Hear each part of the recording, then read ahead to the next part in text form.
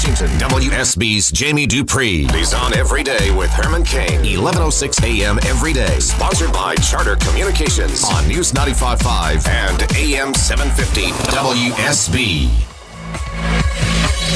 We are America. Shucky Ducky, as the man would say.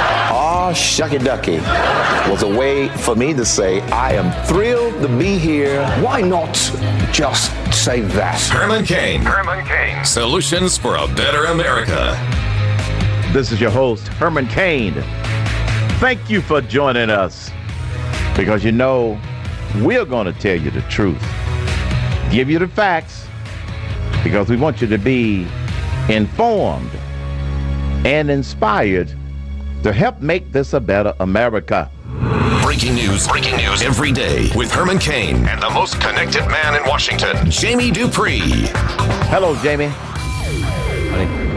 Hello, Jamie. Hello, Herman. I'm here. The field is set, the stage is set, rather, for tomorrow night. Yes, it certainly is, and I think we were pretty much right on in figuring out who would get in, as Rick Perry was pushed out to number 11. John Kasich, the governor of Ohio, who just got in the race 2 weeks ago, edged in at number 10, along with Chris Christie at 9. So the top 10 are set for the main stage at 9 o'clock on Thursday night. You'll have the earlier forum 4 hours before that with sort of the others, Rick Perry, Carly Fiorina, Bobby Jindal, Rick Santorum, Lindsey Graham, and others. Realistically, actually, I have to say, Herman, a little aside, I'm really happy that it's that the winnowing, in a sense, the dividing of this field was first done by Fox News and not by, like, say, NBC or CBS or something like that. Yeah. Because if anybody wants to complain about, sort of an A team and a B team, it wasn't done by, quote-unquote, the mainstream media. The next debate in September will have a similar kind of thing. I think CNN will do, so we'll see if any of this changes. But certainly it's, there's so many different things going on here. But for me, the biggest thing, obviously, is just time. I mean, There's 120 minutes. Yep. Well, you got to take some of that out because there'll be commercial breaks. You got to take some of that out because there'll be introing and outroing. So let's just say you've got 110 minutes. Well, that's only 11 minutes per person. And you and I both know that somebody will go over the time allotment. Some time will get lost here and there. So maybe you got 10 minutes per person. Well, that's not very much when you get down to it, and it's in a fractured kind of way over a 2-hour period. So I'm sure that each candidate will try to focus on things they want to say, and then hopefully get a question or two that they really want to talk about and go from there. The subplot here is Donald Trump. Now, let's just say Trump wasn't here. And the subplot would be Jeb Bush, because he would probably be in the lead. Well, so It's the same kind of thing. Will people go after Trump? Will he go after anyone? He said this morning he wants a civil debate. The other thing is, he's never really been in something like this before. And I'm sure even you, who had spoken publicly many, many times in your career, you had to have a few butterflies the first time you went on the stage 4 years ago in one of these debates. You're thinking about all the things that your people have told you to do and not to do. You're trying to figure out whether you can get in, and talk about your items. And it's that unscripted moment that you always wonder about, not only as a reporter, but also a candidate and a campaign operative. And we'll see if we have any of those tomorrow. Are you going to be at the forum also? Yes. The 5 o'clock thing? Yes. Where is it going to be? The same place? I believe in the same place, yeah. Okay. And so, look, those candidates, then they'll get a few hours in the spotlight. But realistically, once they're done, everybody's going to turn their attention to the big debate and the main stage. And there's nothing you can do about it. I mean, personally, I think 10 candidates is way too many for a good debate. You're just not going to get that. But I don't know how else you do it or what you do and anything like that. It makes it very difficult. And certainly what Fox, CNN, and other networks do, I'm not sure there's any better options. But we'll see whether or not this starts to winnow the field. I think back to 4 years ago, and I remember one of the early debates was up at St. Anselm's College in Manchester, New Hampshire. Right. And I always remember Tim Pawlenty had it served up on a platter for him to take after Mitt Romney on Romney's own health care plan for Massachusetts. Yeah. And Pawlenty decided not to. And I remember us all sort of looking at each other in the news in the media room and sort of thinking, yeah, that's it. And he really went down after that. And so you never know. There might be somebody who's fortunes do get decided tomorrow night in this very first debate. I remember one of the debates, we had 9 candidates up there, and you could feel how the amount of time you actually had gotten smaller Sure. versus when we only had 7 up there. Oh, yeah. And so now you got 10, and you're right. I agree with you. They're only going to get, realistically, if it is evenly dispersed, about 9 to 10 minutes each. Yeah. If that much. And that But, makes it hard. It makes it very difficult, very difficult. You really have to be on what I call your soundbite toes. Yep. Because that's all you can do in a minute. We had Dr. Ben Carson on earlier in the previous hour, and he said that they get a minute to answer each question.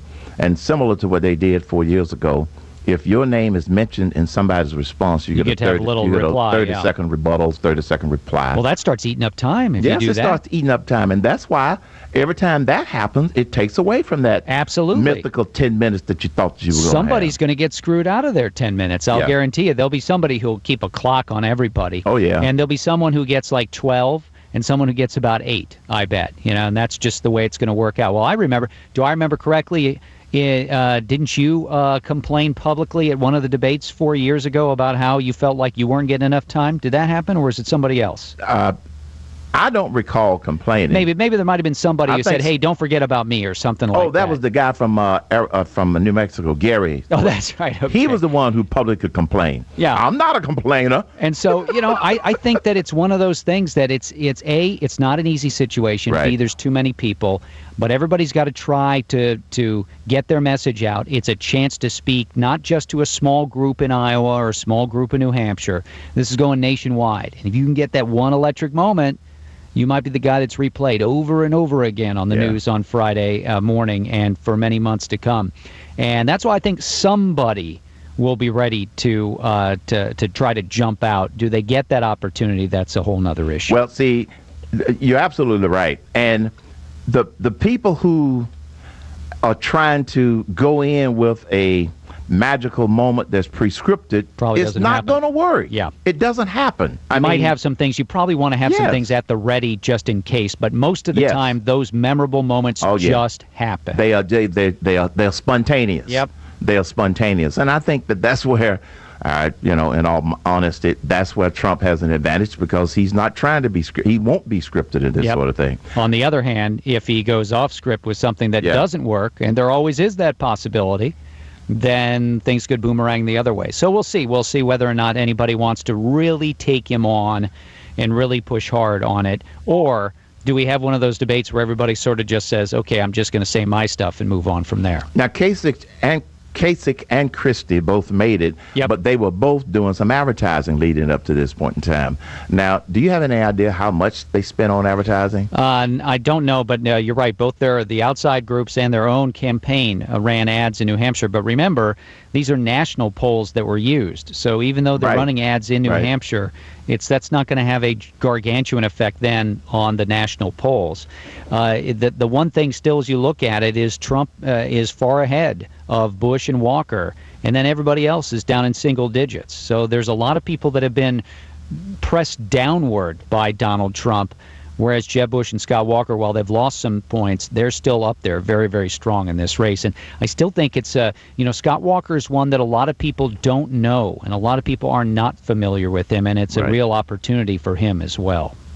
President Obama is going to give another speech in support of the Iran nuclear deal. Yeah, he's just across town right now. In fact, getting ready to give that at American University, which is here in D.C. It's another speech, another effort in what's really, coming up to a PR blitz out of the White House in recent days in support of the nuclear agreement. We had a number of Democrats on Monday in the Congress come out in favor. A number of Democrats yesterday in the Senate come out in favor of the deal.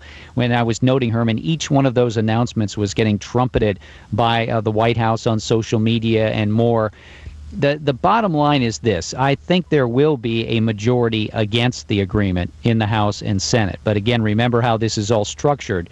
You're going to need a 2/3 supermajority in both the House and the Senate, and it just seems unlikely at this point in time. Now, could that change? Of course it could change. There is always the possibility of something like that changing as we move on, and that's why I think that the White House has decided to go on the offensive right now, because if they sat back and did nothing and just sort of said, hey, we're fine, you never know. things might spiral out of control against it. Now, I think that the Democrats who are going to support the deal are jeopardizing their reelection. And, some senators, I don't recall offhand which ones are up for reelection, but as you know, the members of Congress, they have to run every 2 years. Just like a lot of people walk the plank relative to Obamacare, I think a lot of people are going to take a hit by doing this because the majority of the public, they don't like this deal.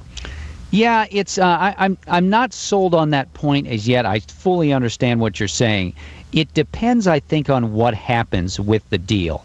If it goes through and it goes into effect, and then we spend, say, the next 12 months with story after story about, the Iranians are supposedly violating this, or international weapons inspectors have not been allowed to see X and Y, then it could be a big deal. You're absolutely right. But if it just sort of fades away and is just not really on the tip of the tongue, then I think it's more of part of the Republican talking points against a Democrat so that they can rattle off. But we'll see whether or not. I mean, I think there's been a number of issues of late in which people said, this will really be up there, like the change in Cuba on U.S. policy there. It's been up there, but I'm not sure it's a major factor other than maybe in Florida. But certainly look for Republicans to use this against any Democrat who's running for re-election who supports the president on this. And the email scandal, the media is trying to ignore that a little bit, and Hillary Clinton is hoping that it just goes away. I don't know. The media is trying to ignore that when I read about it in the Washington Post and the New York Times every couple days. So the FBI is now investigating to see what's going on with that. And, I'm not sure that they're going to, quote unquote, get Hillary on anything, but it's this constant drip, drip, drip that this story just doesn't seem to go away. And it feeds into that broader narrative of trust in Hillary Clinton, and we've certainly seen a number of polls raise questions about that trust factor among the voters. So what didn't Hannity like about your review of the possibility of a government shutdown, and what was your position on that? Well, I just saying, again, on Planned Parenthood, for example, there are some that say that the GOP should force a government showdown over defunding Planned Parenthood. And my read, again, from the halls of Congress is right now, while pretty much almost every Republican is against the idea of federal dollars going to Planned Parenthood, there's not as many taking that next step to say, let's shut down the government. And I think it's, again, a reminder that there are a lot of people outspoken like Ted Cruz, like some of the Tea Party guys in the House who want to go to the mat, but the GOP leadership, and I would say pretty much a clear majority of Republicans in the House, they differ on those tactics, and that's a fight I think we're going to continue to see. I personally think that there are some bigger ones to go to the mat on and shut down the government. Not that this isn't important. I don't agree with what Planned Parenthood is doing. I don't agree with government funding of Planned Parenthood.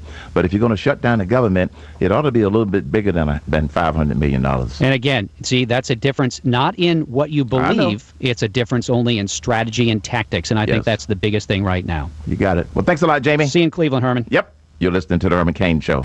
Breaking news, experience, and insight. Herman Cain brings it to you every day on the radio and at HermanCain.com.